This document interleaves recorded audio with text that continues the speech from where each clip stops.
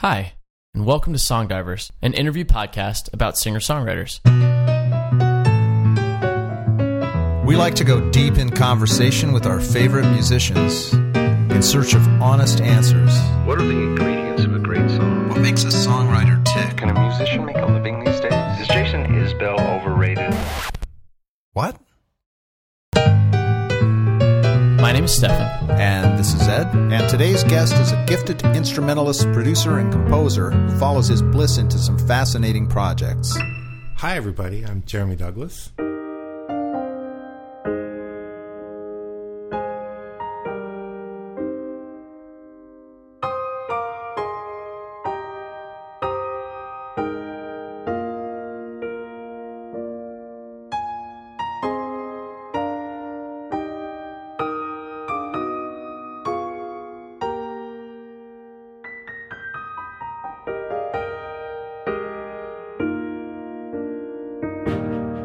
That's pianist Jeremy Douglas playing a concerto theme he's writing for an upcoming production of Laura Gunderson's play Silent Sky by St. Petersburg's American Stage Theater Company. And at the top of the show, we heard his off-the-cuff take on our own Song Divers theme song. Was it ragtime or jazz or blues? Basically, I played one pass of the theme for him on guitar, and he got busy morphing it through the magical style blender that is the mind of Jeremy Douglas. So less than a minute into our show, and you've already heard enough clues to know that this guy's mastery can encompass the lyrical, the whimsical, the adventurous, the unexpected, and that he's not going to stay in one genre for too long, because he's too curious and too inventive and too thirsty for shiny new ideas to ever let that happen. In a nutshell, Jeremy's all about erasing barriers. Barriers between musical styles, between musicians, between performer and audience, any barriers that limit our conceptions about what music should be. Technically, he's our first non-songwriting guest, but he's also one of the most intensely creative artists we've had on the show to date. A producer, a composer, a sideman, a band leader, any project that he lends his generous talents to is immediately elevated by Jeremy's Midas touch. We are grateful to Jeremy Douglas for letting us peer into his quirky, agile, and open mind. Jeremy, we're really excited to have you here, man. So we always start everybody with, tell us where you're from. I'm from here. I mean, I was born in Charleston, South Carolina, but we moved here when I was 4, so maybe 3. So it doesn't count. Mm-hmm. I think in the we that you moved with? My parents. Okay. And my sister. You are an extremely gifted piano player, so I imagine you started early. I was 15. Oh. Wow. That's much later than I expected. Yeah, I started when I was 15. I was going to a Pentecostal Christian school in Largo, and At 15? At 15. I was under the impression you went to Gibbs High School for the Performing Arts. I did. So in the beginning of my sophomore year, I started going with my mom to the Unitarian Church up in Clearwater, the Octagon Arts Center. Now, that's a little bit of a shift from Pentecostal to... Yeah, it was a really strange time to be Jeremy Douglas, during the week in the Pentecostal Christian school, and then at the Unitarian Church on Sundays. It was interesting. And I was in the youth group there, and there was a girl in the youth group that became my girlfriend, my first serious girlfriend, mm-hmm. and she went to PCCA. Okay. And I had coincidentally... That's the Pinellas County Center for the Arts. At Gibbs High School, yeah. And like coincidentally at that time, I had just... I had been sort of like quietly by myself finding the piano at the school and going in there and playing and not knowing what I was doing, and just sort of like I remembered where Middle C was from when I took lessons when I was 8 or 10. I don't remember. That's all I remembered from my lessons was here's Middle C. And so from that I would sneak into the fellowship hall at the Christian school and the piano they had there, and I would just be like, that sounds neat when you play it with that, So when did you start to formally learn more about? Well, I realized early on that I had a good ear for repeating stuff that I had heard. I could find it I could remember it. I got a long memory for long phrases. It was not an issue for me to sit down and try to figure out a piece of music from beginning to end. I was able to focus on it and remember it, commit it to memory, convert it into physical movement. And what kind of things would you have been trying to like reproduce? Popular songs on the radio, Like, give us an example. Welcome to the Jungle was yeah. right around that time. You know, that when that album came out. I learned a lot. Welcome. I'm thinking Bungle in the Jungle by Jethro Tull. I'm talking Guns N' Roses. Appetite for Destruction. When that album came out, was right around the time that I was like really learning songs, playing. So I learned that. I learned that whole album on the piano. We lived right behind the school that I went to, the Pentecostal school. So I'm going to the Unitarian church on Sundays, and I'm in the youth group, and there was a girl in the youth group that I really liked, and she became my girlfriend, and she went to PCCA. She's a flute player. And so that was the motivation for me to go ahead and take everything that I had done on my own and try to learn a piece that is good enough to audition for that school. So I had a friend of my mom's taught me a Chopin nocturne. I learned it without reading any of the music. I couldn't read. So she just showed me, here's what it looks like in your hands. And then I just copied her movement. And she taught me 3 pieces like that to audition. And so I went auditioned and they let me in. So luckily they didn't, require you to sight read anything. You just kind of like... Well, I showed up, I guess, and I was like, hey, I can already do most of this stuff, but I can't read. Can you help me? And they're like, yeah, we can help you. Come to the school. And that's where you got it? Yeah. The reading knowledge? No. No, I avoided it at all costs. I kind of resisted all of that. It's only now, in the past 5-6 years, that I've really started reading. That's kind of interesting because when you and I have a history that goes back maybe 10 years. Yeah. And during that time, we'll talk about later, like some of the stuff we've done together, like the Florida Bee Orchestra. Yeah. Like some of the things you were doing, I actually felt like, oh, Jeremy can read music. Like he's a real musician. Where I felt kind of like, can I hang with this guy? Oh my God, you should see. So when we did before the Florida Bee Orchestra, we did that Wizard of Oz show, which I just reprised a couple of weeks ago.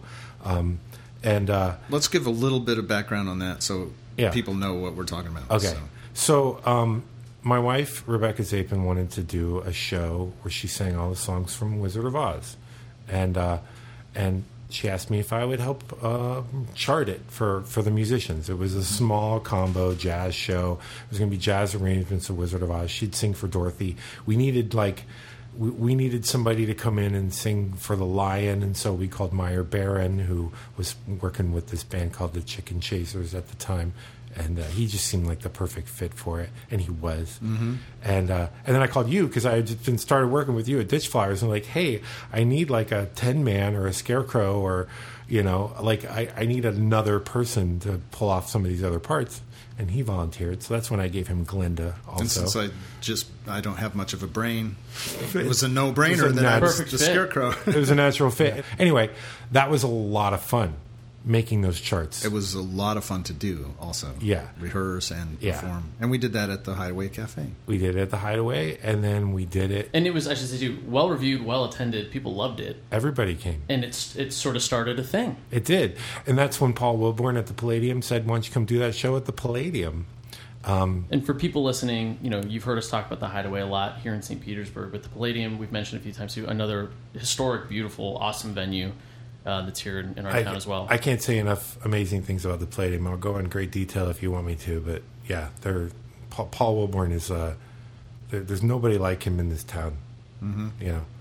He's invaluable. He's precious. So anyway, we went to the Palladium and we did that show. All this to say is the charts that I wrote for that show were my best guess at what charts should look like for people. And so, over the years doing Florida Bee Orchestra, getting better at writing charts, but I never really realized how bad those charts were.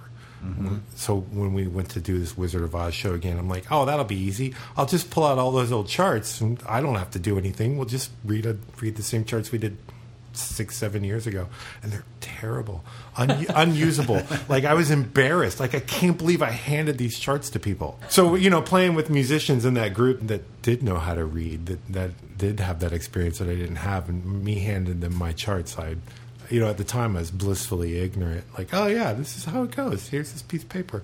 And I look at them now, and they're just misery. I can't believe they survived. I can't believe we pulled that show off. But yeah, that started that relationship with Paul, where he invited us to come do that show. Kind of sparked an idea to do shows like that, make them bigger and bigger and bigger. To create not so much a band.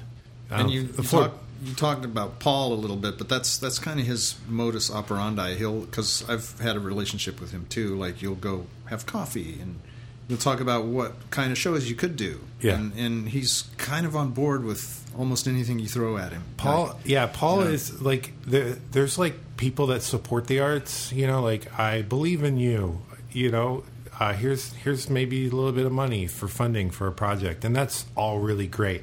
But Paul has a stage, Paul can offer something that nobody else in this town can offer, which is that theater, and there's not another one like it in St. Petersburg. And it's the credibility of it. It's people. It has people know what to expect when they come there. We actually talked about this on our last episode, but that idea that people will go to a venue because they trust the venue that's having a band in, versus you only go when a band you like is there. Right.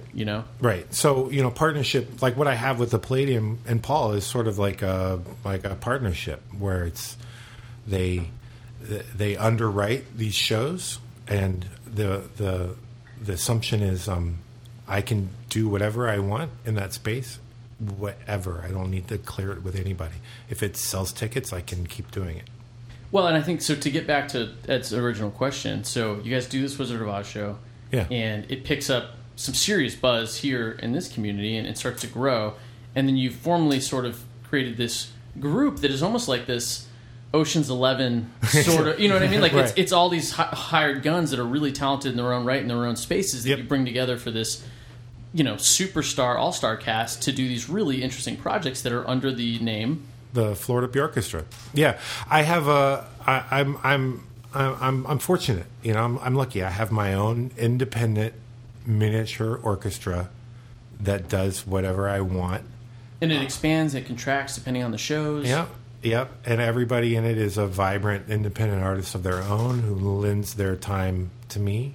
I pay them, obviously. I mean, that's the biggest achievement I think that I've done so far, is be able to create a like Buffy Fest. The second one, probably 35 artists on stage. We should say too, Ed is one of the performers, regular performer in the Florida Orchestra as well, which is part of how we know Jeremy. We know Jeremy from his work in the community, obviously. Ed and Jeremy are also good friends, and that's because Jeremy was part of the Ditch Flowers, performs with Ed. And so you guys are doing projects off and on together. So we should note that too. That you're going to notice a rapport here. Ed and I know each other. Yeah. Let's rewind just a little bit. Okay. Because this kind of to the origins of the Florida Bjorkestra and the name and whatnot. Because another project you and I were involved in was a tribute band, right? Paying gig. Yeah. And we'd be driving around the state of Florida to different gigs, and oftentimes in the boredom and long hours and miles, you would spin out ideas for bands. Right. Like, hey, I got an idea for a band. It'll be called Polkadelic. We'll do the music of Funkadelic polka style. Yeah. Yeah. Or my bluegrass 80s metal band, 80s metal cover, like called Banjovi. It's like, So when you first called me about the Florida Bjorkestra, I thought it was another one of those. It was. And I'm like, totally was. Haha, Jeremy, I'm busy. Like, I'll talk to you later. Well, but it turned out to be a thing. Right. Yeah.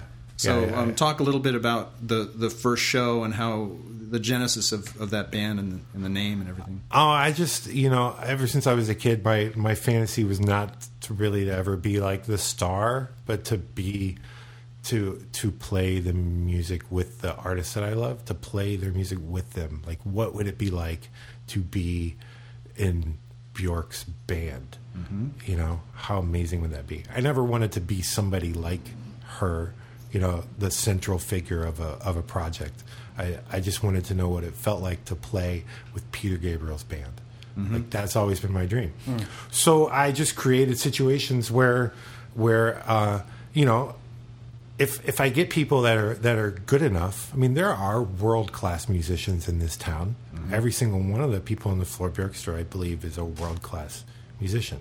That's part of the show, right? Is finding and not just here in St. Pete or not just in Florida or Southeast, but as we have musicians come through, that's a big piece of it. Is there's people that are every bit as good, if not better, than the people that everybody knows everywhere. They just haven't found their freaks yet, as we say. Mm-hmm. Well, yeah, like my like one of the trombone players in the Bjorkstra, David Hope. He was just playing with the Who for 2 shows. A couple other Bjorkestrans too, I think. Austin Vickery was in the horn section for Seal when they came through town. My wife, Rebecca Zapin, was in the string section for the Indigo Girls and for ELO when they come to town. Mm-hmm. I mean, these bands that are like that are artists that I love, this is how they tour. Mm-hmm. When they have large ensembles, they hire local musicians for the town that they're in. Mm-hmm. So if I can put an army together of those local musicians who are good enough and qualified enough to play with my favorite artists, because obviously they are, because they're being hired by them when they come to town, then I can create a situation that sounds pretty similar to what it might be to be at a Peter Gabriel concert. One thing that I think is kind of interesting to go back to the genesis of this group. Mm-hmm. It's more than a group, really. It's become a lifestyle. Yeah, it's more than a band. It's not a band. The Florbjörk Orchestra, I don't really think of it as a band. I think of it as like a collective, or like an improv group, or like that sort of same type of thing that people. A theater company. Exactly. Yeah. Yes. But the thing about and for people who aren't familiar with Björk's music, mm-hmm. she's kind of like, she straddles to me the line between pop and artsy, mm-hmm. And as far as production and instrumentation, a lot of it is electronic mm-hmm. layers of music. So your idea was to transcribe pretty faithfully, at least for some of those songs, like all of those electronic beeps and boops and layers into more traditional organic instruments like horn and mm-hmm.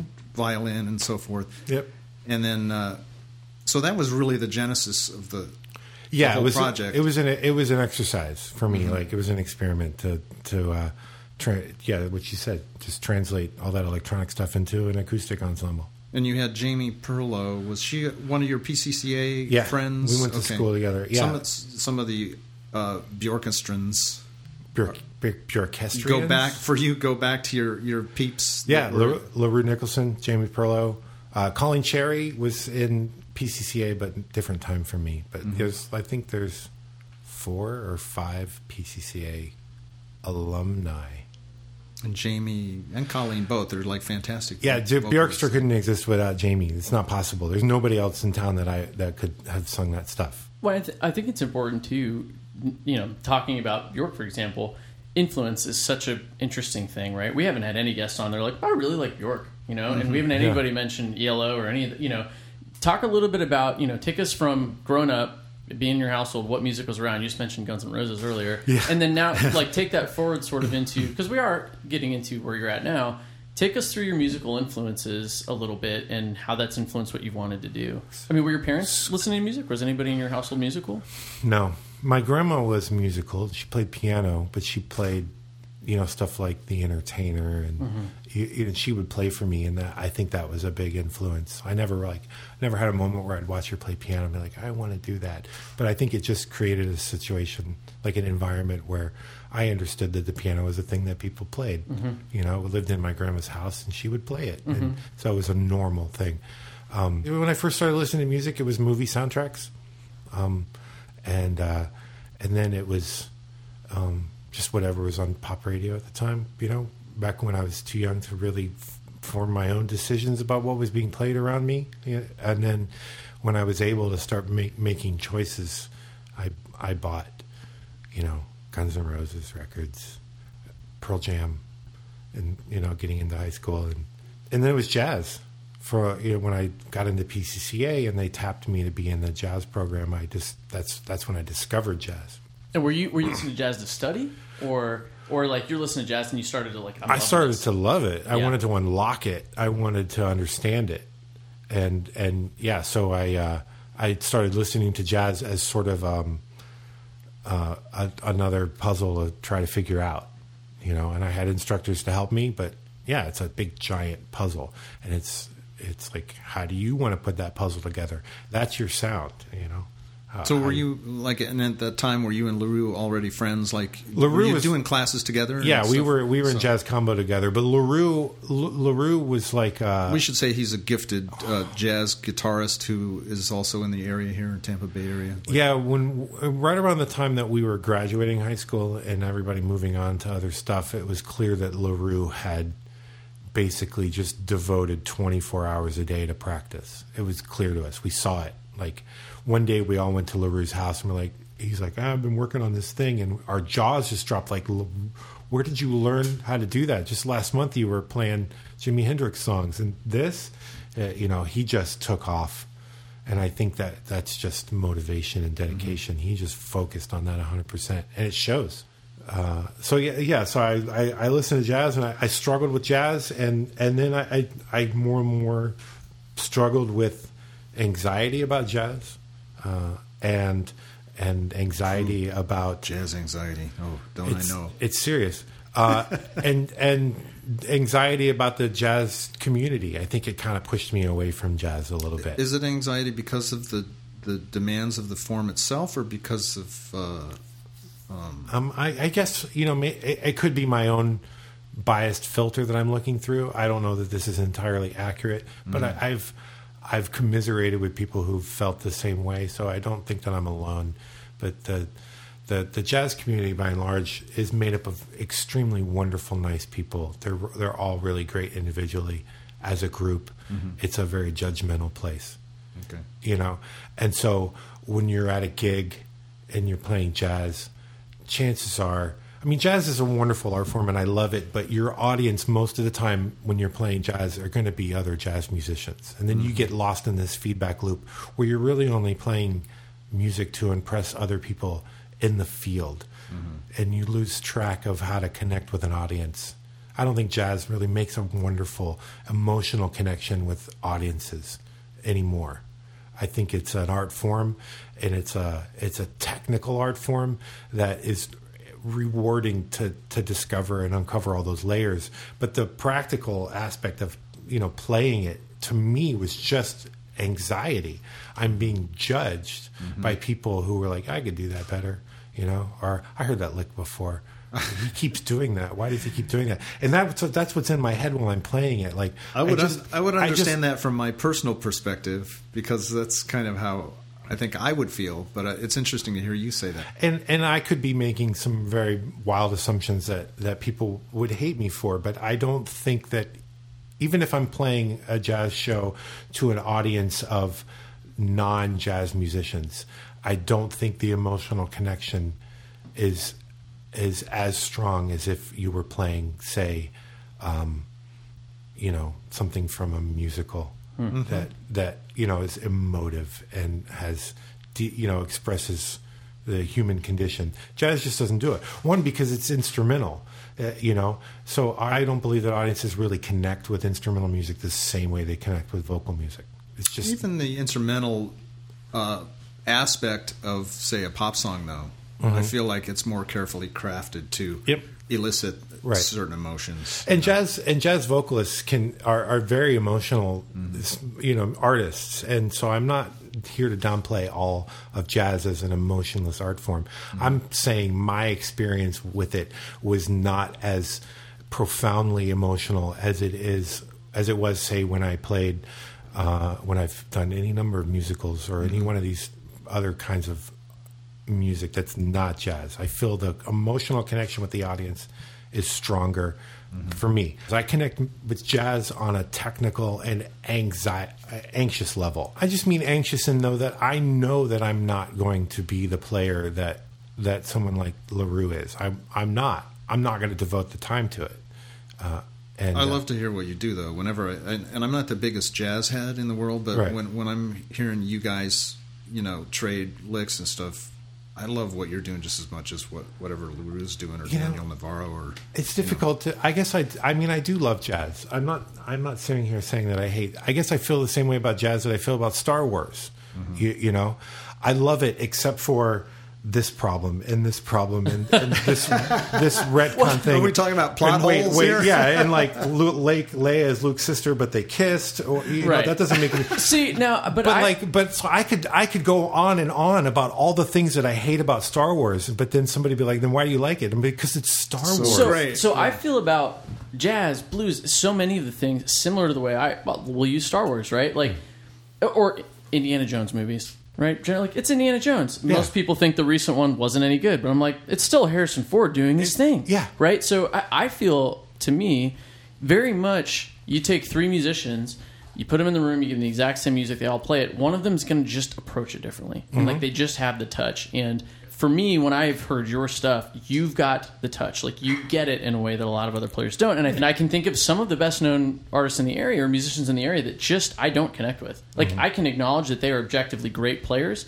but they just are not saying anything to me. Sure. There's other players out there that maybe aren't as advanced that do, and then you have people like you that have the vocabulary, and you're able to use it in a way that is not regurgitated. I think that's a really important thing that I want to note, which is part of the reason that you're here with us today. I think one of the things I want to definitely come back to also, one of the reasons that there's going to be some listeners probably at this point in the show going like, this is awesome, but the criteria I'm used to with you guys as a singer-songwriter in the show. So part of the reason Jeremy's here is because you are a songwriter. Like, you are composing in a way that we haven't talked to people about before, and certainly your own compositions, which I think we should definitely talk about, but you're reimagining other things and composing things for, for theater, for your own projects, the Bjorkestra projects. You're reimagining how things should be orchestrated. So I think that let's talk a little bit about that piece of it, where you're taking it from I'm hearing music, I'm learning it and figuring it out on the piano, to now I'm actually orchestrating and I am composing, and start to talk a little bit about that part of your psyche musically. I wanted to be a songwriter, and I felt the same way about songwriting that I felt about jazz. It made me anxious.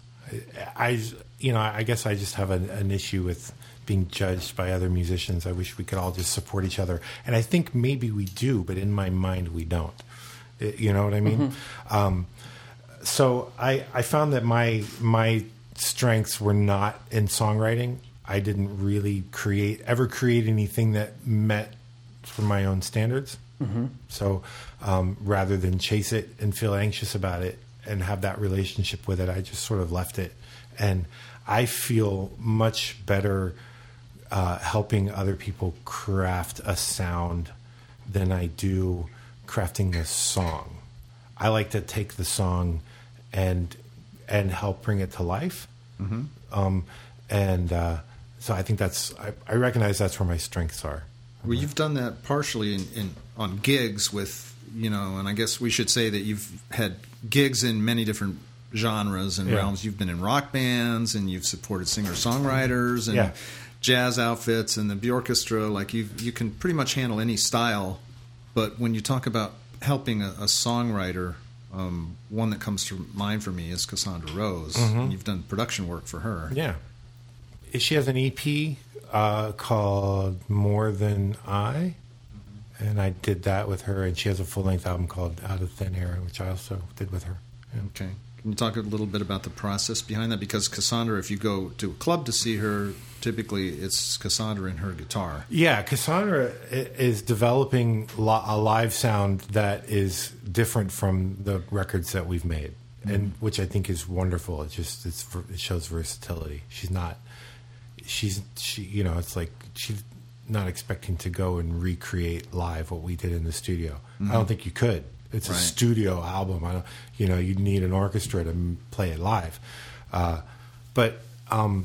Because that was a really wonderful, fortunate thing for both of us, I think. I found myself working with her where she trusted my instincts. Mm-hmm. I had enormous creative freedom in that project. So when you started that with her, did she bring recorded tracks to you? Yes, demos and stuff that she had made. Guitar and voice. And so the idea was I was going to be Phil Spector. Can we take one of her tracks and kind of give a listen and have you comment on? Which one is it? This one's called Out of Thin Air. Yeah, so this one is interesting in that I think she was just going to throw that one away. She told me that. And again, Cassandra she's a great female singer-songwriter based in this area, but known everywhere. And actually, I think we're going to have her on soon, which we're pretty excited about. So if you guys listening don't know her, go look her up. Get to know her, and if not, you'll get to know her soon through us. I'm going to queue up the recording of that song, and then maybe we can talk a little bit about it. Sure. And if you want to give any commentary, as it's...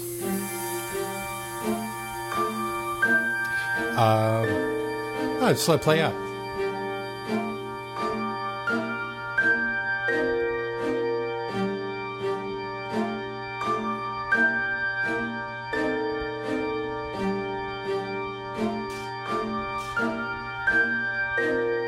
You're playing all the parts here? Except that part. Right. That's not your voice? No.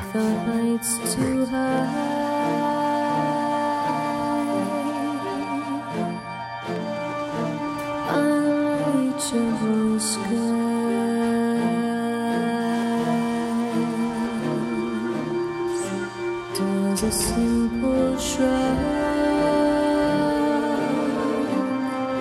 make of it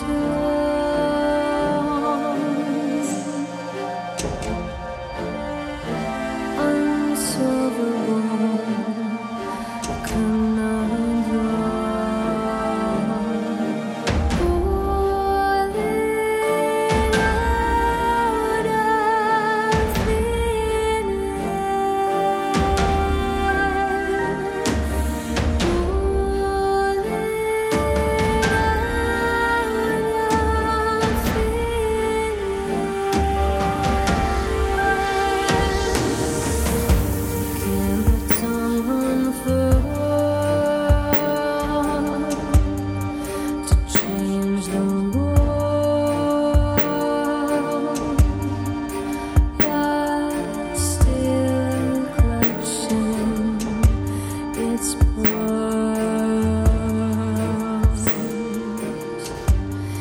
So not to talk over Cassandra too much,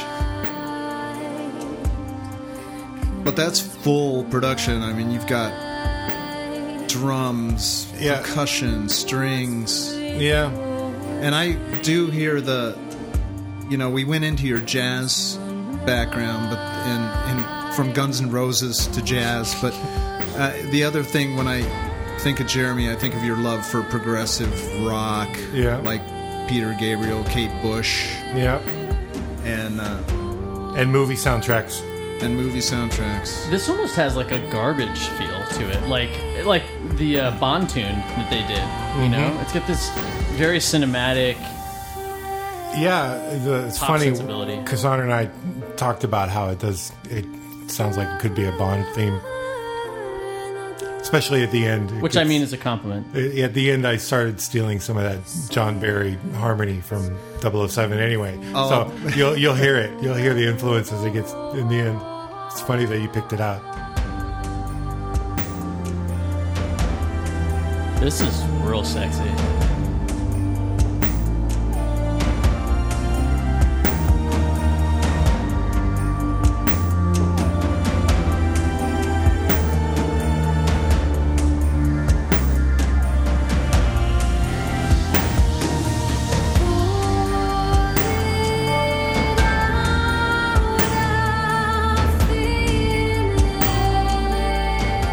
I love her voice. Her voice is a unique instrument. Yeah.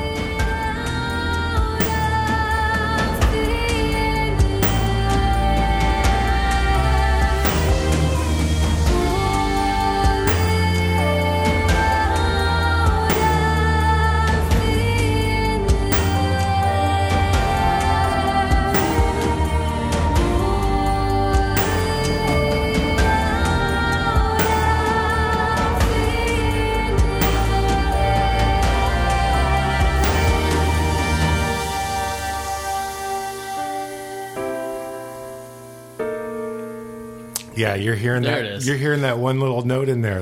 You're toward the end there. You're changing the harmony in the chord progression. Yeah, there's that little diminished note you add in there. What are you doing there? It's like in the fourth well, chord. We're in in the G minor, G minor 7, G minor 6, and then this sort of like E flat major 7. But right. Yes. Yeah. Make that an E flat minor, and it kind of like it's that space where chords are incongruous, but then they're not because they're tied together by common tones. It's really cool because you're adding a little extra. It's already a lot of tension in that song. Yeah. And you're kind of like ratcheting up the tension a little more there. Yeah, just change to some harmony where it's it's not where the vocal is, so it doesn't clash. It just sort of recontextualizes it briefly. It feels incongruous. It feels like you're it just shifts there slightly. It's a subtle shift. It's kind of I don't know, the feeling is ominous. But yeah, definitely. I saw your head kind of go. Dramatic. What is? I did it. Yeah. What is that? No, that's a new note. Yeah, and then that sort of lives in that space there where the producer, makes creative decisions that doesn't alter necessarily the melody. I tried out to make choices that make Cassandra change her song. I think it was artfully done the way you... Yeah, where she comes at the song, she's like, I've got these lyrics, this melody, and sort of this basic movement for harmony underneath it. She might have chords. With that one, she didn't have chords. She just had this sort of movement that did that. And it just repeats that over again. Did she do that on acoustic? I think she did that. I think she used loops in GarageBand. So she creates a song, and I'm not going to make assumptions for what her process is, but I will say maybe she doesn't flesh it all out because she knows that'll happen in the production. So she approaches it as what does she want to say lyrically, and what does she want her melody to be? And I take those things for the most part as sacred. Those are not to be altered. So my job is to fit that. There have been a couple of times where I said, hey, if we did change this one note in the melody, just a half step, it would be, it'd be great. I don't know. It's like, there's so many more possibilities if we were to just change a slight note. There's so many places I could take it from there if we did. Is she on board with doing that kind of a change? Sometimes, in general, sometimes yes, sometimes no. And so in that situation, that I can work be a scary for her. thing. Well, I think Cassandra and I have a personal relationship. We've been friends I've probably known her for 15 years, maybe more. So I think she's comfortable with me enough at this point to say, I don't like that. Don't do that. Well, that's important. I think, James Anaya and Trevor, we had on from Emerald City Guitars several episodes ago, but they talked about how important it is to have curated a good feedback loop, right? Yeah. Somebody who will tell you that's not good, or I don't like that, or maybe try something else. So that's important. Right. But I think when I was making the comment of that's scary, I think as a songwriter, if you have a song, and I imagine that song, and again, we'll ask her, but hearing that, like, she probably wrote that and was like, I really like this a lot. And then if all of a sudden you come back and show her something else, it's like, here's something totally off the rails, different, or something that will allow it to really expand somewhere else. Now all of a sudden you have a decision to make as a songwriter. Yeah. Do I stay with this thing I really loved, but crap, I really like this other thing too? Now do I cram them together, or do I turn them into separate things? That's the great thing about if you have a relationship with somebody that you trust enough to pay attention to something that they're offering that would be worthwhile, but also having enough confidence in yourself to say, no, we need to stick with it. And I'm trying to be careful not to railroad anybody's creative decisions to fit mine. That's something I'm conscious of. Even when I'm suggesting changes to their original concept, it's a suggestion, not here. I work for you, songwriter person. And that's a sort of really sort of undefinable space that a producer lives in, where we all know that Nirvana wouldn't have sound the way Nirvana sound without that producer. How much of that sound is his sound, right? So I follow producers. I like more than I follow artists. Like like that album that Robbie Robertson did, his very first Daniel solo Lanois, album. Daniel Lanois. He did the Joshua Tree. So that's a really interesting album to me. It's one of my favorite albums in the world. That's Robbie Robertson's first solo album, produced by Daniel Lanois, right at the same time that he was producing So for Peter Gabriel and Joshua Tree. They all came out in the same I want to say he was really hot for those couple of years. Like, and so that Robbie Robertson album sounds like Peter Gabriel and U2 got together and collaborated on a record that Robbie Robertson sang lead vocals for. Mm-hmm. So it's like a little bit of Peter Gabriel, a little bit of U2, a little bit of the band, and all of that is Daniel Lanois. All of that sound is him. Yeah. It's interesting, though. Some producers can have a completely different role, and they're really there letting the whatever sounds happen from the musicians and the engineer crafting that. Yeah. They're just kind of there to, okay, that was a good performance, or I think you can do better. Right. Or like piecing together the song, the collection of songs that you're going to attack. Yeah. And it's a much looser thing where they're just kind of overseeing, so you have different roles that a producer can play. Right. Well, from quality control all the way up to let me change your entire sound and create your image for you. Because if you think, Lanois is also Emmylou Harris. I think he's done a Brandon Flowers album. Willie Nelson, I think at some point. Neville Brothers. Right. Mm-hmm. So I don't know that you may sit down because you said you follow producers a little more, and I can tell. But you take a guy like Dan Auerbach, who has a very signature sound, and he is informing the record sound, so when he's done one of those records. And I think if you're expecting that as a listener, I really like it personally. That's the guy from the Black Keys, right? Correct. Yeah, yes. because Dr. John's album that was done by the Black Keys sounds like a badass Black Keys album with Dr. John singing. And it's the same thing with Ray LaMontagne. He did Ray LaMontagne. I think Supernova was the record a couple records ago, and that was a Dan Auerbach production, and it's a totally different sound. But it sounds like Ray singing over this really cool Black Keys record. Yeah, and a lot of that is for a producer, their signature things are. What compressors are they using? Which reverb plugins do they like the best? That kind of stuff.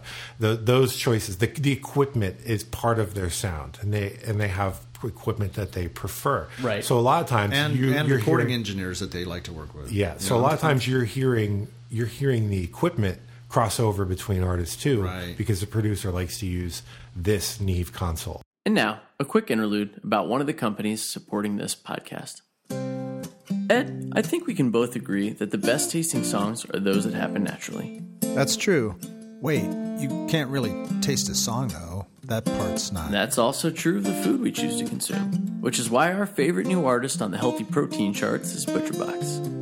100% grass-fed beef delivered on dry ice to your door anywhere in the lower 48. So, does that make Alaska like the upper... Ed, just open the box. If you're into more genres than just beef, ButcherBox has you covered. They also deliver Alaskan wild sockeye salmon, free-range organic chicken. Wow, there's got to be like 11 pounds of meat in here. Heritage breed pork, and special bacon. Special bacon? Special because it's free. Use code SONGDIVERS at checkout to get $20 off and free bacon in your first ButcherBox. And shipping's free too.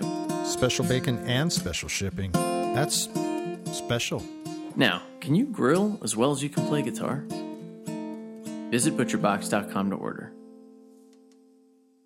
Let's go back to the history of the Bjorkestra because it does feed into becoming sort of a residency at the Palladium, and how it grew into something bigger. Initially, like the first Bjorkestra show we did at the Hideaway Cafe, and there were like 13 or 14 people 12, on that stage, that little stage. Right. And then once we moved over to the Palladium, you started introducing other artists. Well, the first show we did Radiohead. Radiohead as a duo. You and I opened the show, just two of us.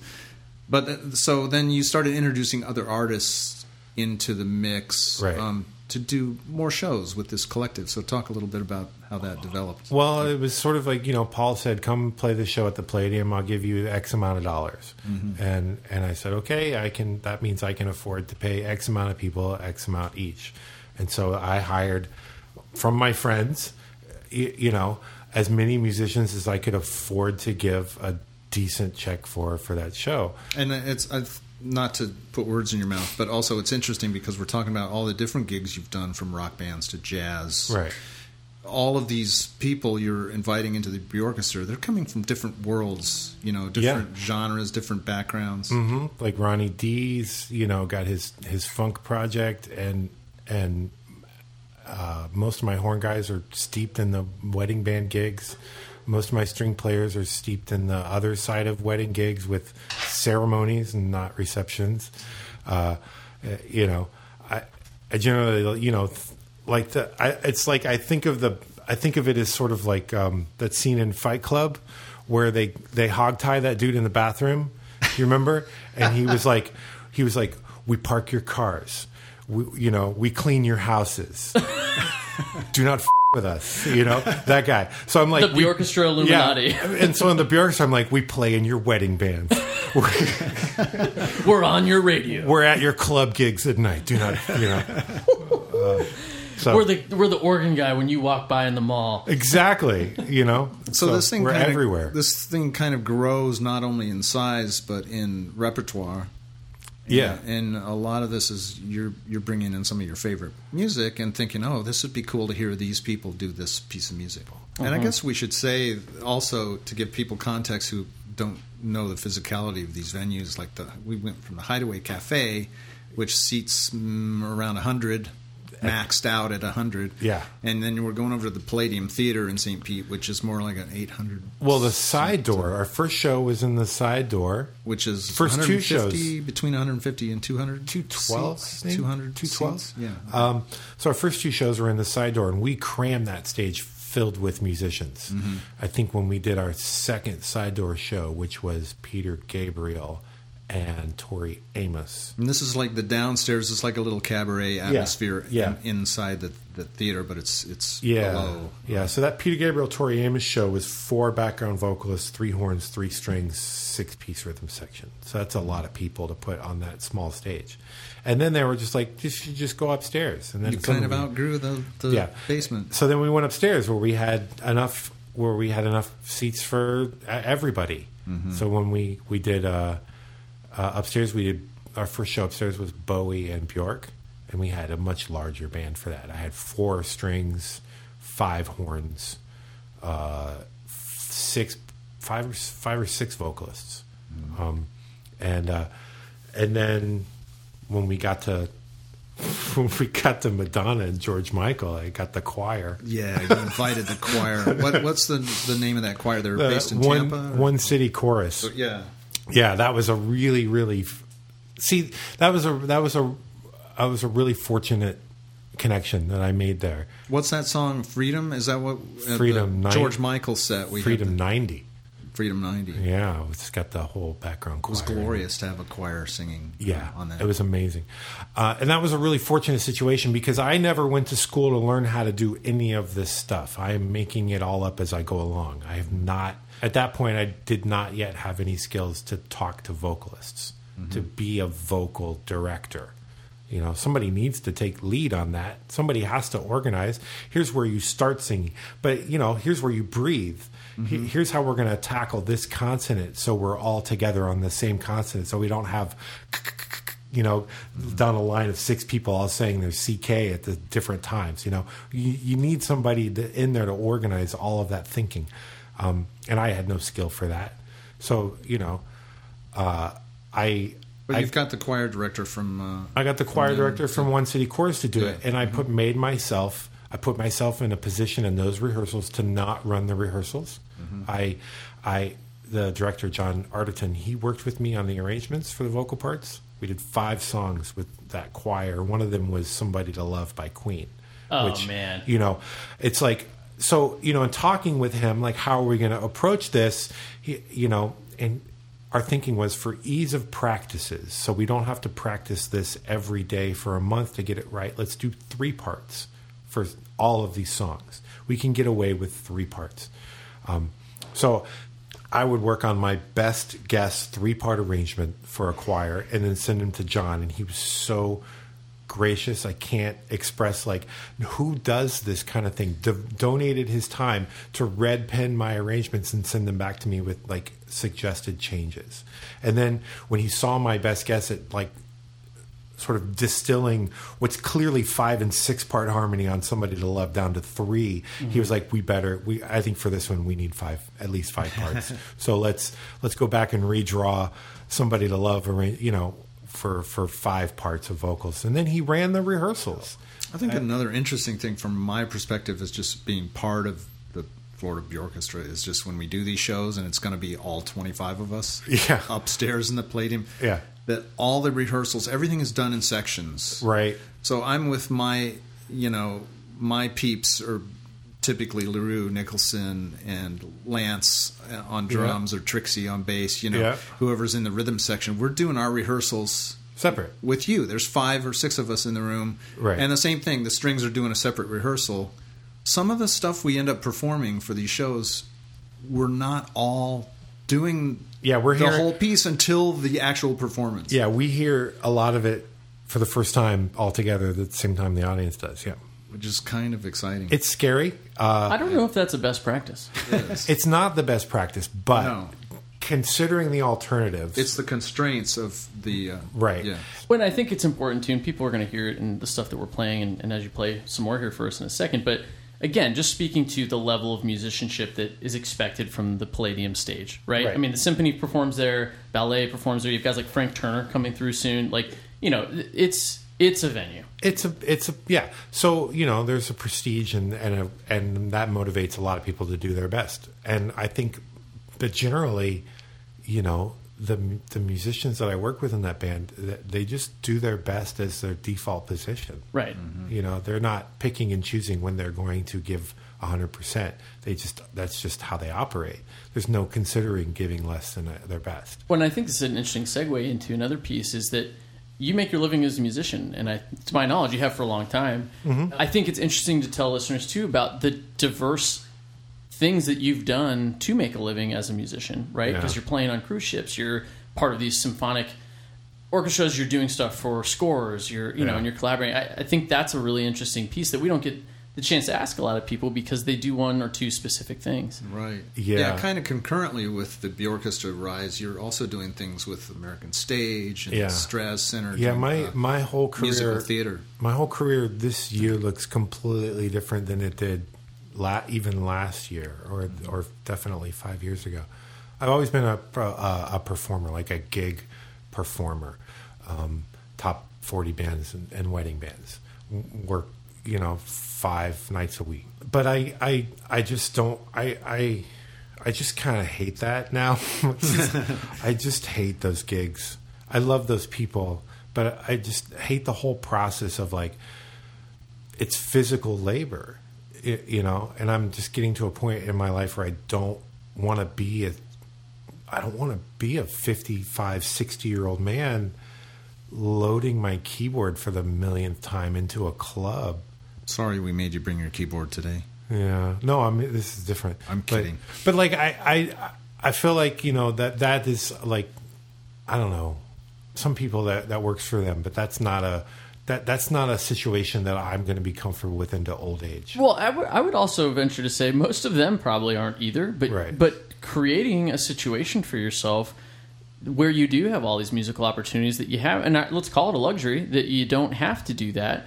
Like that's a thing, and I think that's part of that secret sauce, or just unpacking how you got there is important for people because everybody would like to be at that situation probably, and that you need the right blend of opportunity, of skill, right? You have to also be able to play with other people. If you're going to collaborate on stuff, people have to be able to work with you. Right, and I think and all those things are super important. I think the umbrella that they all fit under is just open-mindedness, willingness to adjust what your idea of success is. Yeah.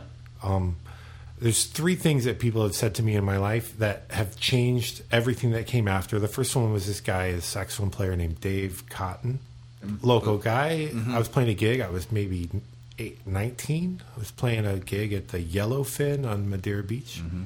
And I remember griping to the drummer after a set that Dave Cotton played on top of my solo. And feeling 100% justified in my gripe. And then I remember how I heard how that got back to Dave Cotton, and his response to it was, "When is he not soloing?" And that changed everything for me. Mm-hmm. I suddenly, I was like, "Oh, shit."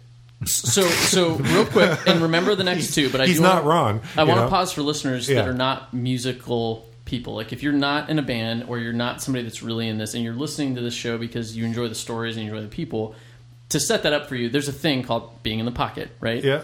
And if you have a band and everybody's soloing, which people do at some point, it's awful. It's a really, really terrible thing, right? Yeah. Three Stooges effect. Everybody trying to go through a doorway and you all get stuck. Right. And ideally, it's something that you graduate from. You learn from your mistakes and you leave that behind. Exactly. Yes, exactly. So I think that's important. To go along with that, I think you get to a point where you kind of start to focus more on listening to the rest of the band. The complete sound that you are a part of. And it doesn't mean that you remove things that are specific to your instrument, or it doesn't mean you remove your take on a part. It just means you're playing in a way that is more cohesive and collaborative and pulled back so that you're not the one up front on the stage and everybody dancing in front. Collaborative is the key word there. I think it's sort of like, learning that the world does not revolve around you, that you are a part of it. And you are not the lead character in the story of the world. Maybe I would have learned it another time, a different lesson, but I'm like really, really grateful for that really snide remark from Dave Cotton. He was not wrong. He wasn't wrong. And I recognized that, and I changed how I thought about music from that moment on.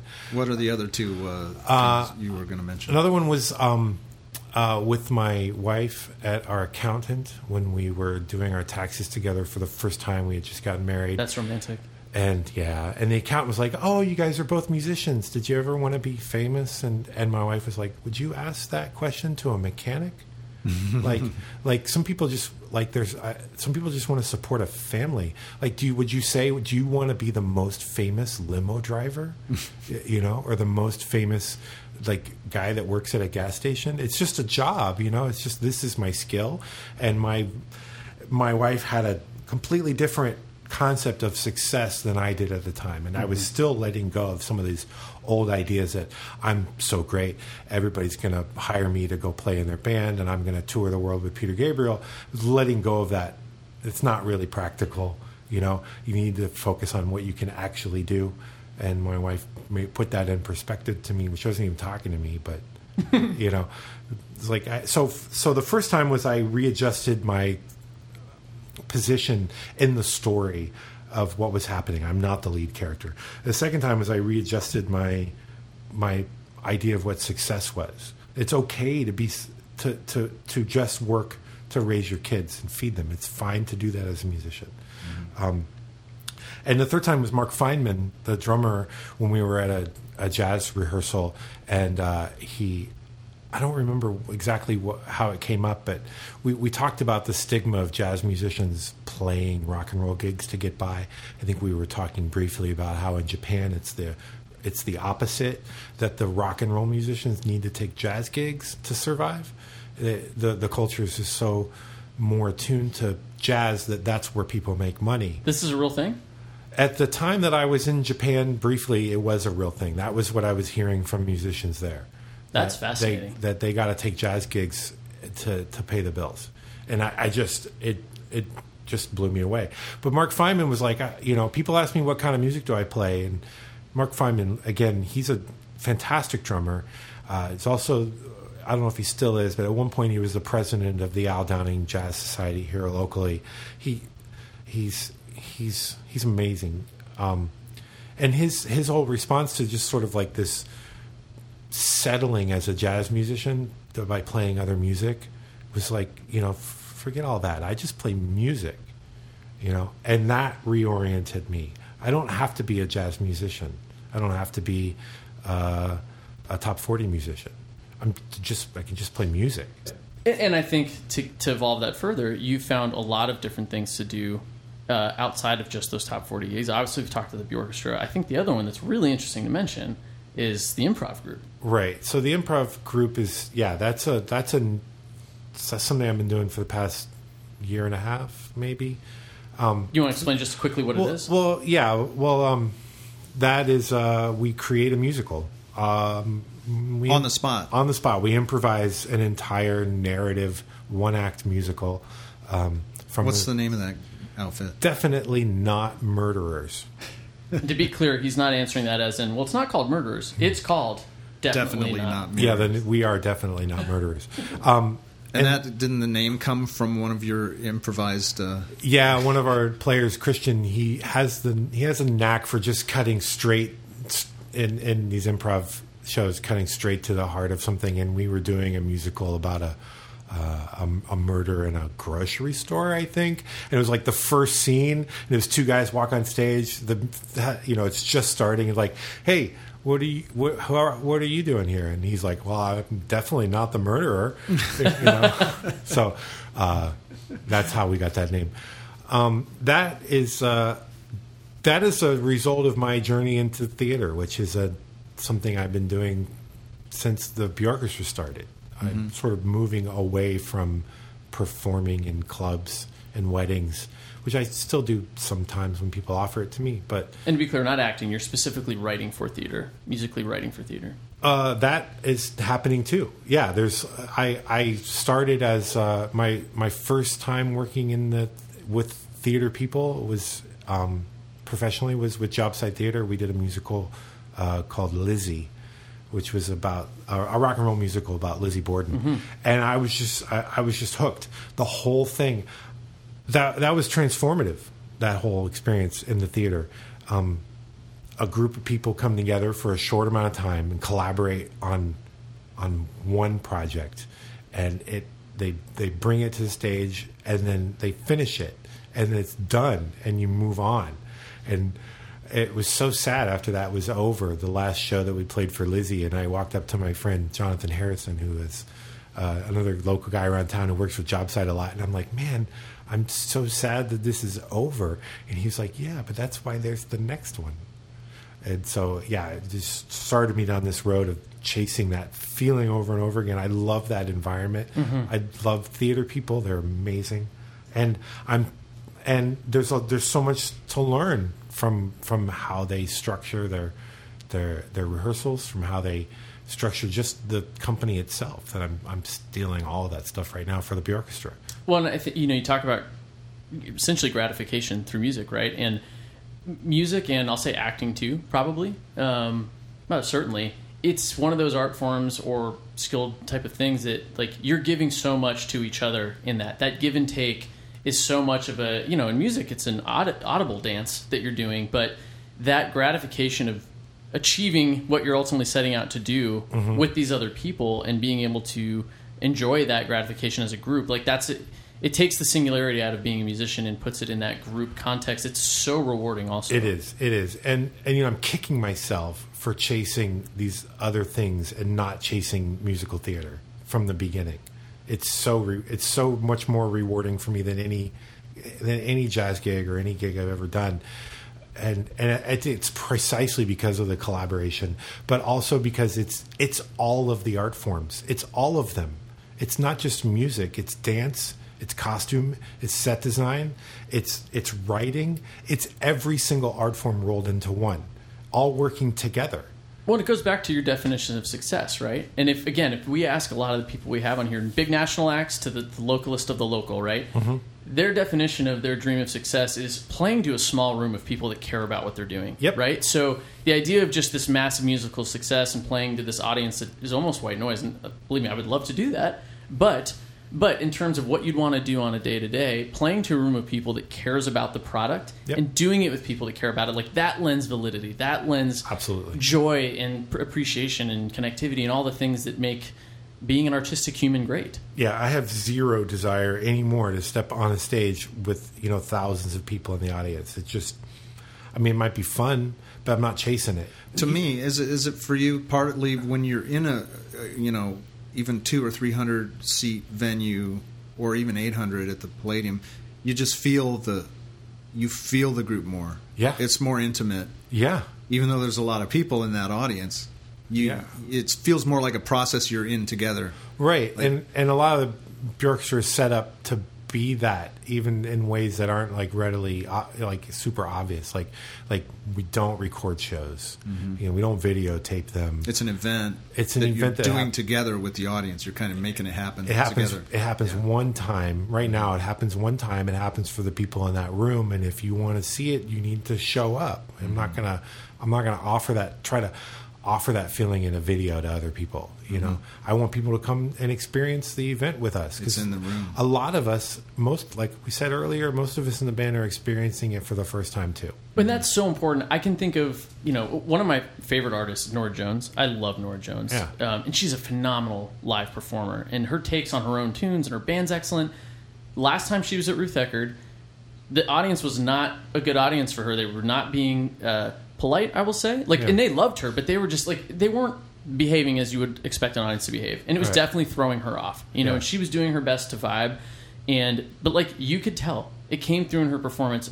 And I think that's important, that to the point we made earlier, you guys are doing this for the first time. You're also loving it. You're having a great time, and that comes through in the performance. Yeah. The most recent one that you guys did was Nick Drake and Joni Mitchell, which was so cool, especially if you don't know either of them, to have sat there and seen two really different musicians played like that, also incredible. But if you know those musicians, you know, to get to hear Nick Drake play back and see that level of excitement, which you wouldn't have even gotten from Nick because he was such a manic depressive. Right.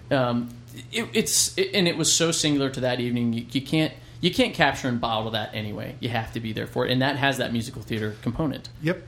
So let's go back to Definitely Not Murderers. I'm yes, going to get into that. Say, So talk a little bit about the process of that. You're making an entire musical up on the spot. You're improvising. So we have anywhere between 6 and 12 people in the group right now. But maybe for a show we'll do 6 or 7 folks and me on the piano.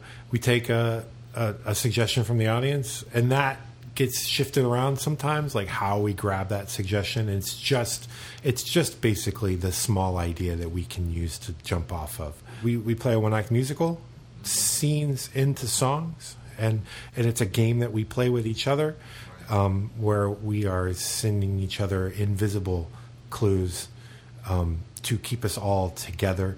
It is it's basically the equivalent of like everybody grasping hands together and then closing your eyes and jumping off a cliff. Like you just don't let go of everybody's hand, and you know, it's so much fun.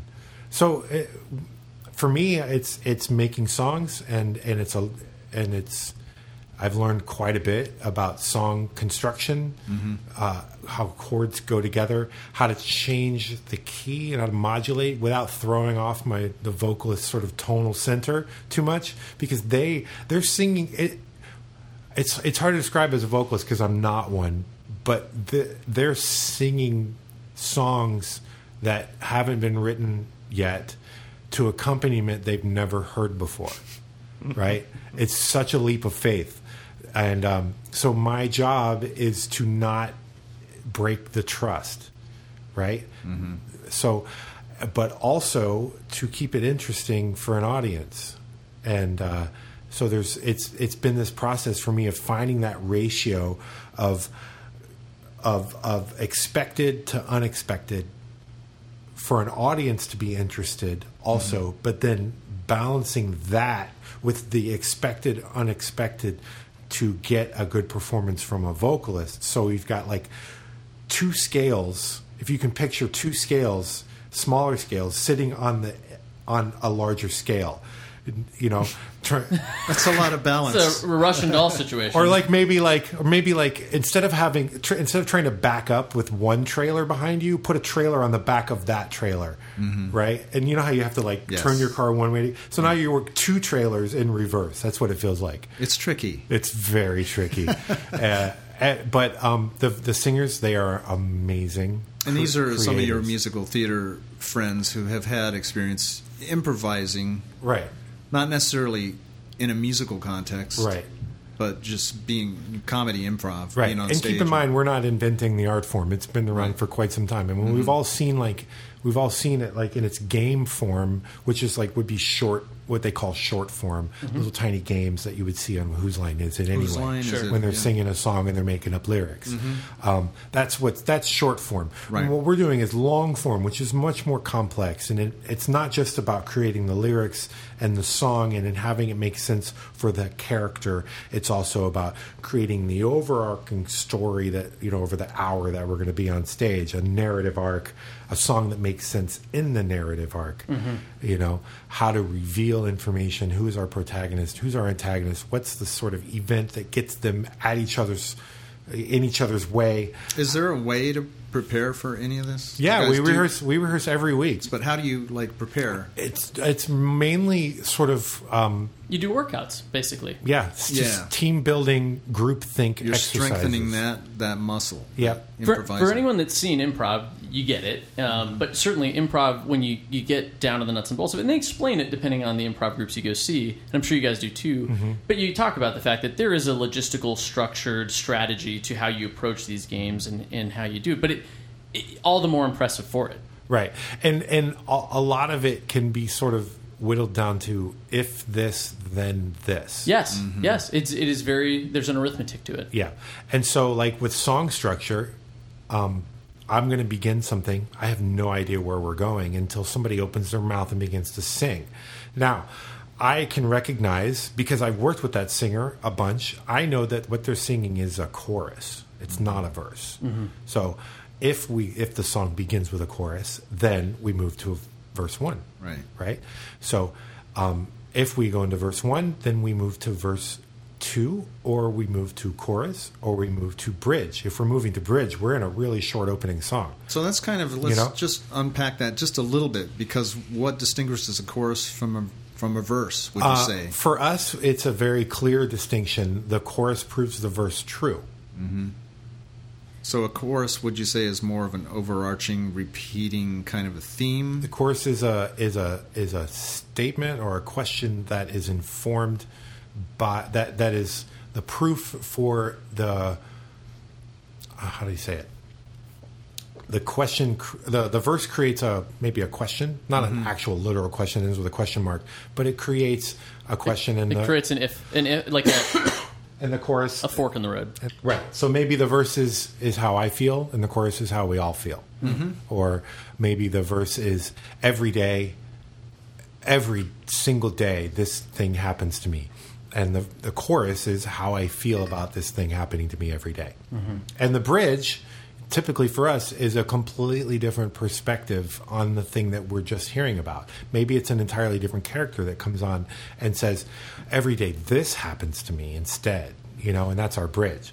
Is your life going to be in danger for revealing these secrets? No, not at all. We teach this in music improv classes now. I'm doing classes at American Stage teaching this to students. Well, so speaking of teaching, I think one thing I'd like you to teach us about. So Ed mentioned the die that are here earlier. Yeah. So I'm sorry. I thought that was part of Definitely Not Murderers. But it's something that grew out of that? It grew out of Definitely Not Murderers. So we have a box here of... Well, Jeremy, you can explain it. But there's if you've seen Stranger Things, you may be familiar with the die from Dungeons and Dragons. Right. But there's a whole litany of other game mechanisms in here. A bunch of light bulbs went on in my head when I started working with these guys at American Stage. They're geniuses, and they're singers and actors. I can't say enough how amazing they are. And when I came across them as a group of people that had skills that I had never imagined before, like I seriously had not imagined somebody creating lyrics, melody, choreography to a company that they'd never heard. It just never occurred to me. I didn't live in that world. So I started doing it, and I'm like, oh, these are magical unicorns that actually exist. There's so much that I could do with that. So I created a game. I created another game, which is based off of Dungeons and Dragons, dice rolling, and the idea of the game is that we take all the aspects of a live musical performance. What key are we in? What song style is it? How fast are we playing? What are the chord changes? Who's singing? What are they singing about? How loud? How soft are we playing? All those are now independent variables, independent of each other. And we roll one at a time to determine what each one is at the top of a set So let's say we roll. It's like Mad Libs for music. It's Mad Libs for music. Let's do one. Well, so let's roll the dice for the key. If you can grab one of those 12-sided dice, we use a 12-sided dice. That's a 100-sided dice. Come on, Ed. Look at the chart on top. You'll see there's like a little chart that shows you where the key dice are. Okay, chord changes. Key. So this is key. Key. Yeah. So grab one of those. Check the Instagram for this show. You'll see this. Our buddy Dave's here shooting this one. So that's a 12-sided 12-sided die. So Right. C is 1, B is 12. 5. So C sharp, D sharp, E. 1, 2, 3, 4, 5. We're in the key of E. We're in the key of E. Key of E. I like E. What are we going to roll next? Roll for chord changes. So grab 4 of those dice.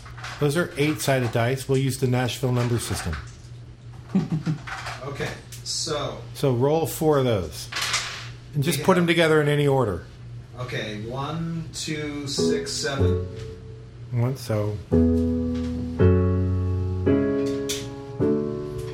Ooh. Right? So there's the 1, and there's the 2, F sharp minor, C sharp minor for the 6, and for the 7, let's use the dominant instead of the major 7, D natural. Well, obviously. So you've already set us up chord changes, and you set us up a key. Now set us up a song style. I don't have the chart for that, so we'll just pretend that you're going to roll. What are you going to roll there for song style? The 20-sided die. So, Yeah. but for this Just one, make something up. well, for this one, I've got a whole chart. Like 1 is Country roll western. it for me because I might remember some of them. What is that? 3. So that's bossa nova on our chart. Oh yeah. Okay. Bossa Nova. So we've set. So now at the beginning of the show, I've set up. We're playing a bossa nova song. Okay.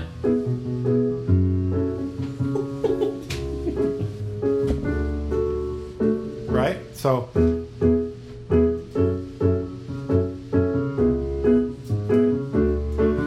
And then what we would do is to continue setting this up, we would roll for vocalist. Right. So everybody, all of my vocalists in role play, this is the name of this project, role play, they all wear numbers, right? So let's say we rolled a number 1 for singer, and that we got Ed. So Ed is on deck. And so now you're going to roll the story cubes. They're the dice with the pictures on them. So roll 2 of those. Now, story cubes are dice that I bought for my son when he was young. They're like 6-sided dice. What does that look like, Dave? We got a smiley face and a lock. Okay, so they're 6-sided dice with little clip art pictures on them. The idea for these story cubes was you roll them and you tell your kid a bedtime story based on these images. Okay. Right? So we got a smiley face and a lock. So that is your suggestion for your lyrical content. Everything else is up to you.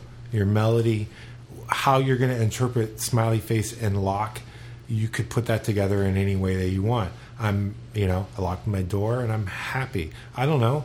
I'm not the guy that does that. So how do you know when the story wraps up?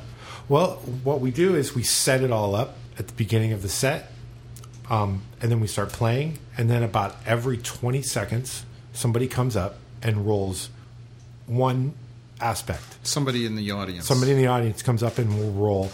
While we're in the middle of playing, roll for a new key, and so then we modulate to that new key instantly at the moment of the roll. Roll for a new tempo. So I got those 2 100-sided dice, so like the balls, the big spheres. Roll those and add them together to create a tempo. Are you when you say create a tempo, beats per minute? Yeah.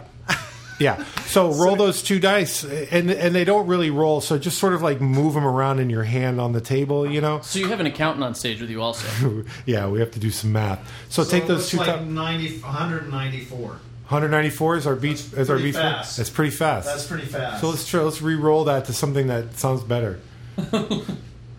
Usually these rolls average out anywhere between 38. That is super slow. That's super slow. So you can see it can get really funny, you know. Oh yeah. There's one time we got a tempo change roll and it was like 17, and it just becomes you're just playing in the time signature of 1. It almost doesn't exist at all. Yeah, It just It stops being a song. And it just Everybody becomes, lays down. Yeah. So that's the idea. And then what we do every 20 seconds, we change one aspect of it. Switch out the singer, switch out the lyrics, change the key, change the chord changes, new song style.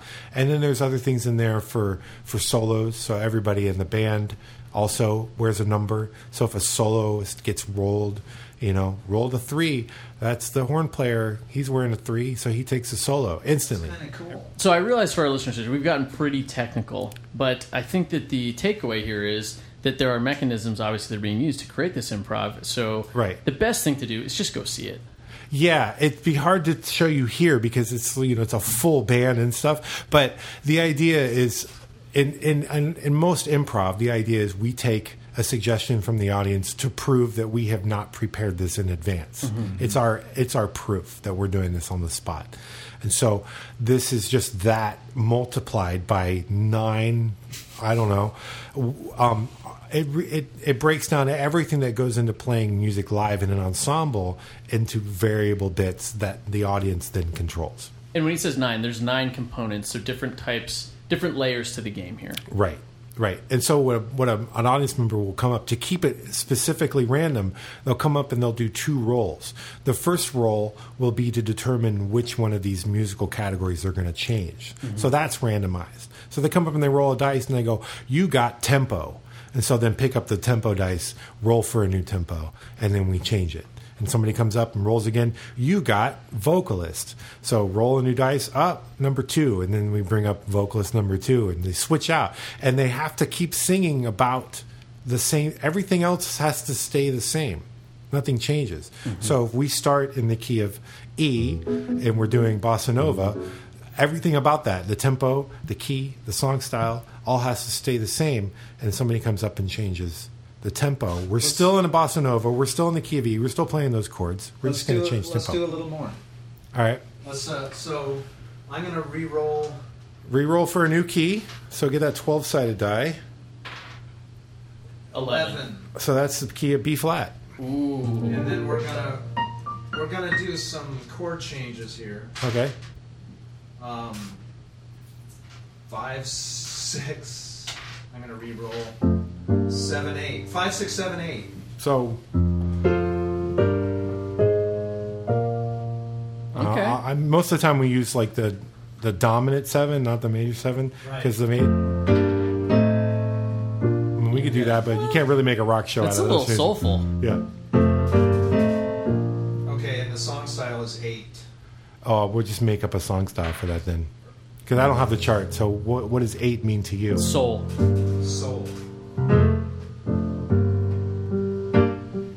Ed, should we improvise? Roll the story dice.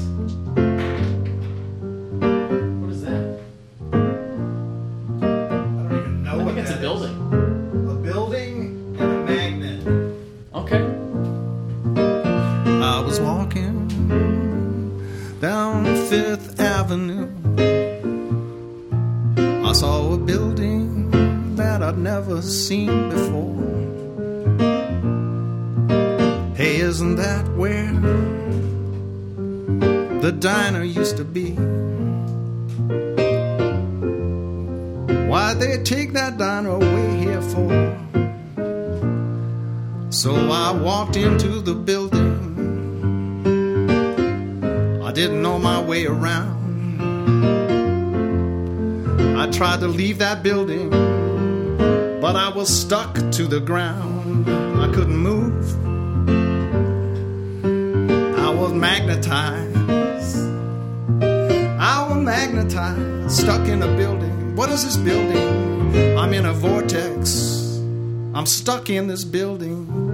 Magnet and a building. That's what it said on the dice. I'm stuck in this song. And we could have changed keys. We could have re-rolled. So at that point, we probably already rolled twice and changed 2 different things about that: the tempo, the chord changes, the key that we're in, the vocalist. Hopefully, it's somebody like with a little more imagination. Yeah, just anybody else. Literally any other adult. That's awesome, Jeremy. So that's the idea behind role play. it's just a game that we like. I'm trying to find ways to play games with audiences where the audience, you break down that sort of barrier between stage and audience. Again, you can see why your accountant is maybe jealous of you guys. Because he's not sitting there going, let's roll this, and I'm going to decide, we'll decide together based on the die what we do with your taxes. Let's see how much taxes you owe. Yeah. Let's talk a little bit about something else that grew out of your musical theater experience is now you're also not just scoring for musicals, but scoring for other plays that are not musicals. You're doing incidental music or background music? Or? Yeah, that's grown out of my relationship with JobSite, who asked me to do some stuff for a production, and I wrote some music for it, and it's just created a really nice collaborative working arrangement. Mm-hmm. They give me an immense amount of freedom to score, how I feel about the play, what I think is being expressed. So they send you a script, right?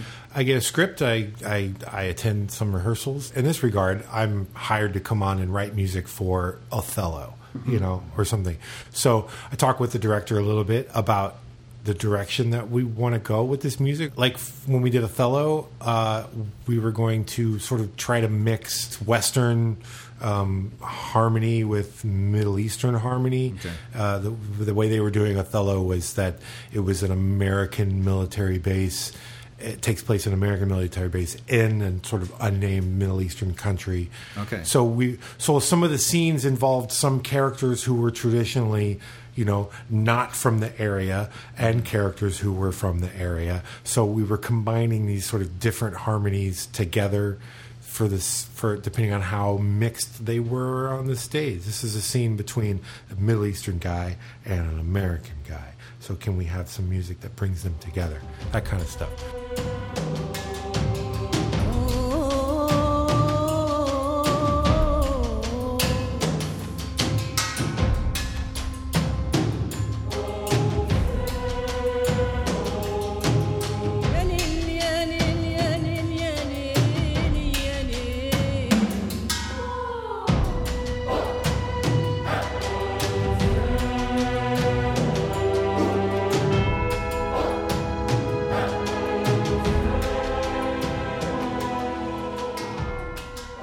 I did a play for JobSite called Edgar and Emily, which was an imagined fantasy meeting between Edgar Allan Poe and Emily Dickinson.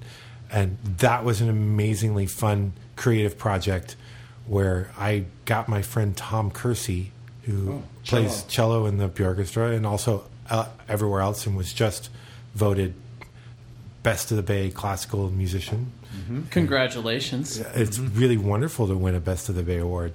I haven't won one yet. Do you guys know anybody that has one? It's a great feeling, Jeremy. Yeah, I wouldn't know. For anyone listening that has not followed us on Instagram, Ed and I are the recent recipients of a Best of the Bay award for Best Immersive Podcast. So a huge thank you, Jeremy, to bringing it up. But also, we didn't put him up to that, by the way. But a very sincere thank you to Creative Loafing and for everybody that's been supporting us. It's a really exciting thing for us, which is part of why we also had Jeremy on, because we know that you've been among the best of the Bears. I've not been voted one yet, though. You've been nominated tons of times. Repeatedly nominated. It's an honor to be nominated, is what they tell me. Yeah.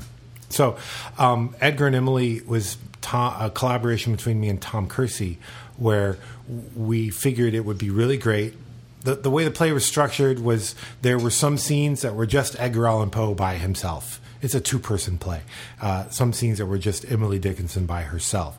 And then there were some scenes where they met each other and their ideas overlap. So the way we approached this project was Tom was going to compose all the music for Edgar Allan Poe, and I was going to compose all the music for Emily Dickinson. So anytime the director, David Jenkins, had a scene that he needed music for, if it was an Edgar Allan Poe scene, it was all Tom. And if it was an Emily Dickinson scene, it was all me. So we wrote our music separately. We didn't even compare notes? Not at all. And so then there were several scenes that we needed to combine the things that we had done together and play them on top of each other. And so that was, sort of in one situation, it was a primarily Emily Dickinson scene. Mm-hmm. So I played my theme but left space for Tom.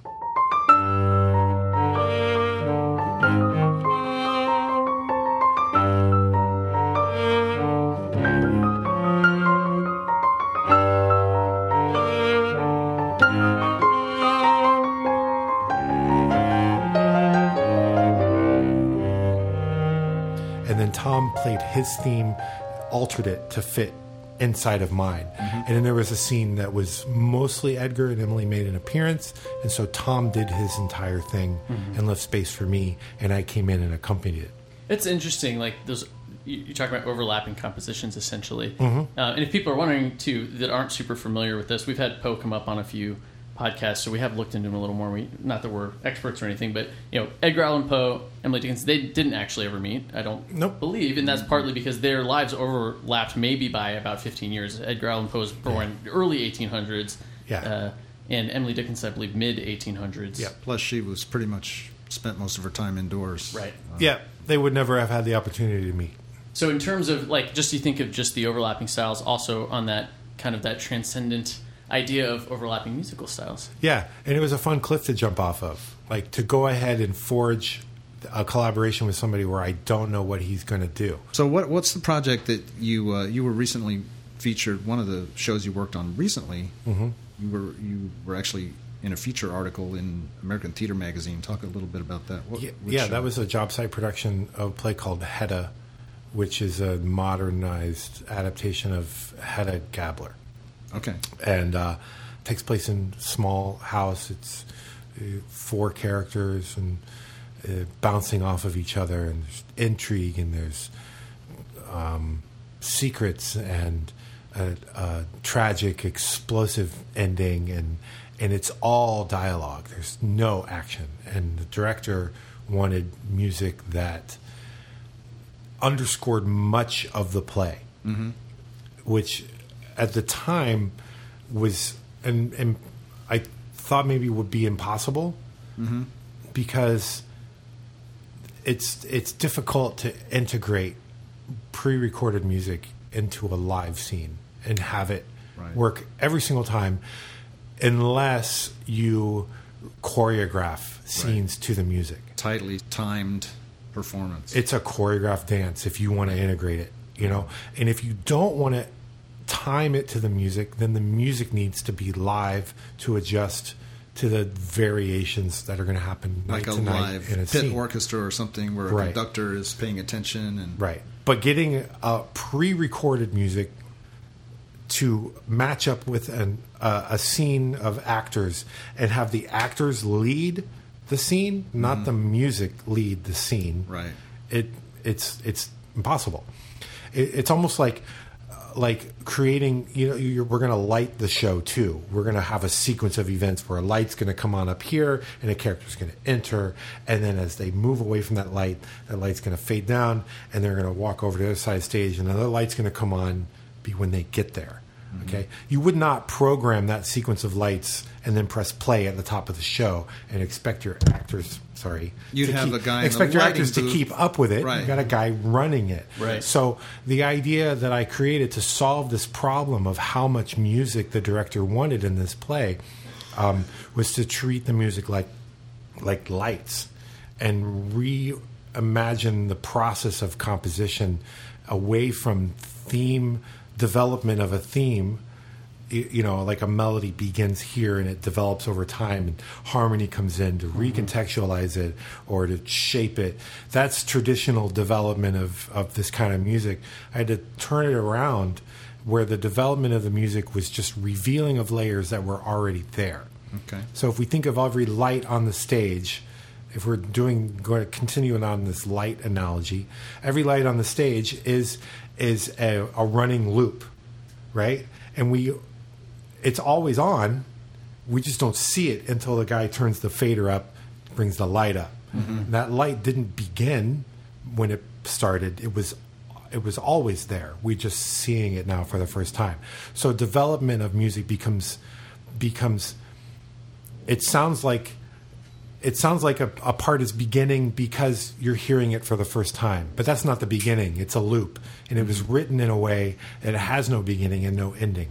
So how many loops did you have for this production? Different ones for different cues. We had, I think, 17 or 18 different cues, like parts of the play that needed music that was 2 to 4 to 8 minutes long. So I had some cues that used 15, 16 or more layers of music, but you don't hear them all at once. The challenge was how to make it work inside the technical limitations of most theaters, which do not use programs like Ableton Live, which are really fantastic at turning loops on and off when you need for them. Musical performer. Right. But they're not going to use Ableton Live, and they never would. There's no reason why a theater company or why anybody would want to follow one performance with two interfaces, Ableton Live and QLab, which runs all the lights. QLab also can run sound. So how can we make QLab work like Ableton Live? It's not set up to do that. So it's basically create 15 or more tracks of loops and then map out a series of programmable fades. So the loops are always playing. Right? So what we're doing in QLab is we're stacking all of these tracks on top of each other. So at the beginning of a scene that has music, we're starting, say, all 15 tracks at the exact same time. And for people that don't know, a cue obviously is, a timed thing that happens in a performance. Right. It's a moment where we need music. So we're going to start the music with just one track playing by itself.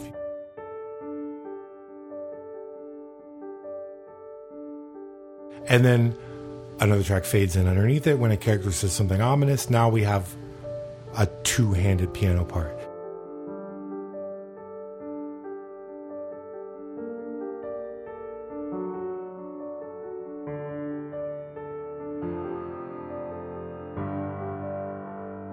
And then another character comes in the scene, and these staccato strings come in.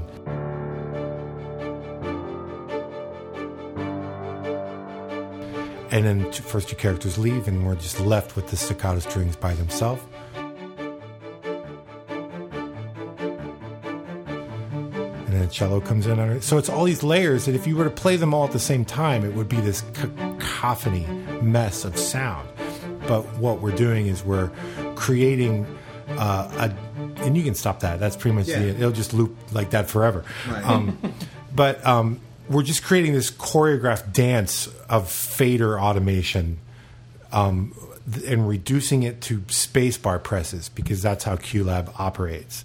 And QLab is a great program for running lights, for running sound effects. Everything runs through QLab.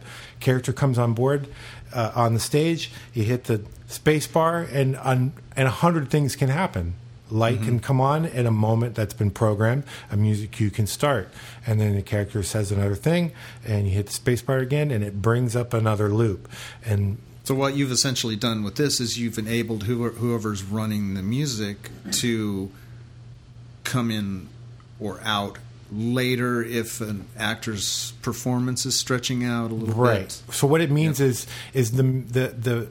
we change how music develops. By not developing with strong melodies and variations on those themes, we develop just by revealing parts. And that sort of fits into my philosophy of composing for live theater, which we don't even want. We don't want strong melodies anyway, right? Because that pulls focus away from the actors on the stage. Right. Scoring for live theater is an exercise in restraint. You're just providing atmosphere. If you start scoring really, really, really big stuff underneath everything that's happening like you would in a movie, you're going to overshadow your actors because they're not going to be mic'd anyway, right? So your music's not going to be loud. It's just going to be there. It's just going to be providing an emotion. That's all we're doing is informing emotional content. We can do that. Call it underscoring when underscoring. Yeah. Okay. Yeah. So we are underscoring emotional content of the scene and just providing sound that sort of echoes those emotions.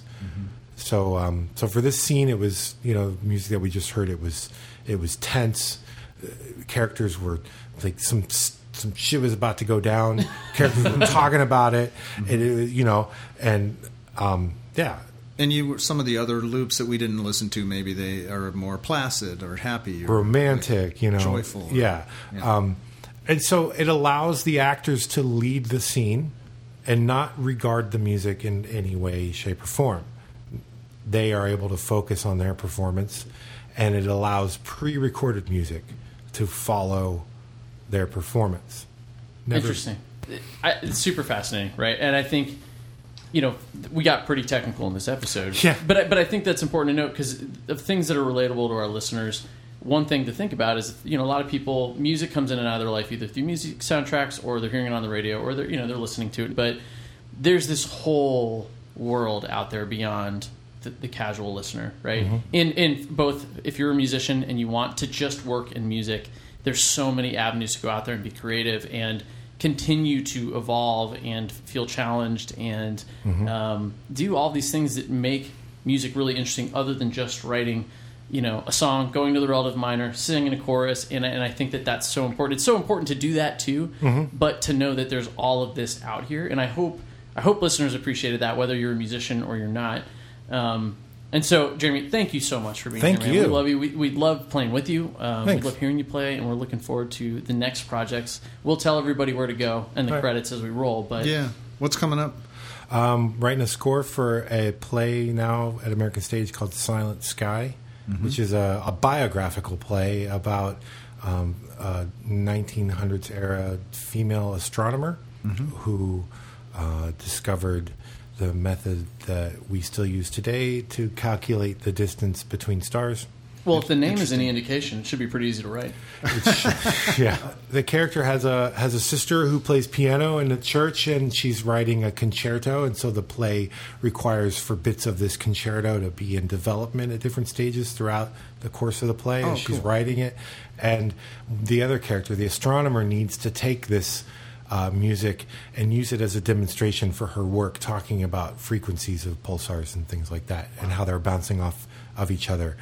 Sounds like it was written specifically for your mind. It's really fun. Jeremy, again, thanks for being here, man. Thank you. Yeah, man. We'll love you. We'll see you soon. All right.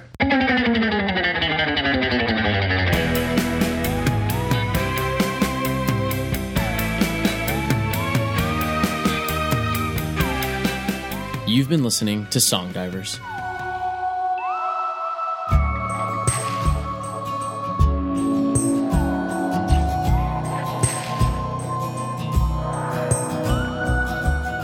Thank you for supporting us and our sponsors and all the great independent music makers out there trying to make their way in the music business these days. Musical bits and pieces we heard in this episode include the piano concerto from American Stage's production of Silent Sky, Bows from American Stage's production of Shakespeare's Othello, Whimsy and Horror from Jobsite Theater's production of Emily and Edgar, a demonstration of Jeremy's innovative system of layered musical cues from Jobsite Theater's production of Hedda, and the overture from Jobsite Theater's production of Steve Martin's Meteor Shower. We also heard the songs Out of Thin Air by Cassandra Rose, produced by Jeremy Douglas, and Carried Away by Matt Haley, also produced by Jeremy. To keep up with all Jeremy's projects, we recommend a well-balanced diet of digital and in-person experiences. On Instagram, at Florida Bjorchestra, and you can also get more at thefloridabjorchestra.com. Bjorchestra is spelled Bjorkestra, the traditional spelling of Bjorchestra. The improv group, Definitely Not Murderers, can and should be followed on Facebook. You can find them at facebook.com/DNM Musical Improv. It's all one word. And keep up with Jeremy's projects in the theater at americanstage.org and jobsitetheater.org.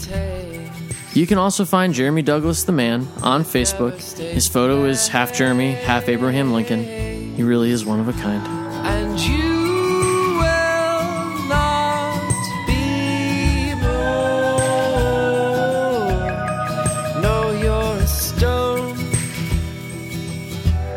You stand all alone. Just save it. Just say shut up, Jeremy. Oh, I forgot. This is a different kind of guest today. We can say shut up and you and anything we want to this guy. Yeah, this will be marked explicit for sure. Your face is explicit.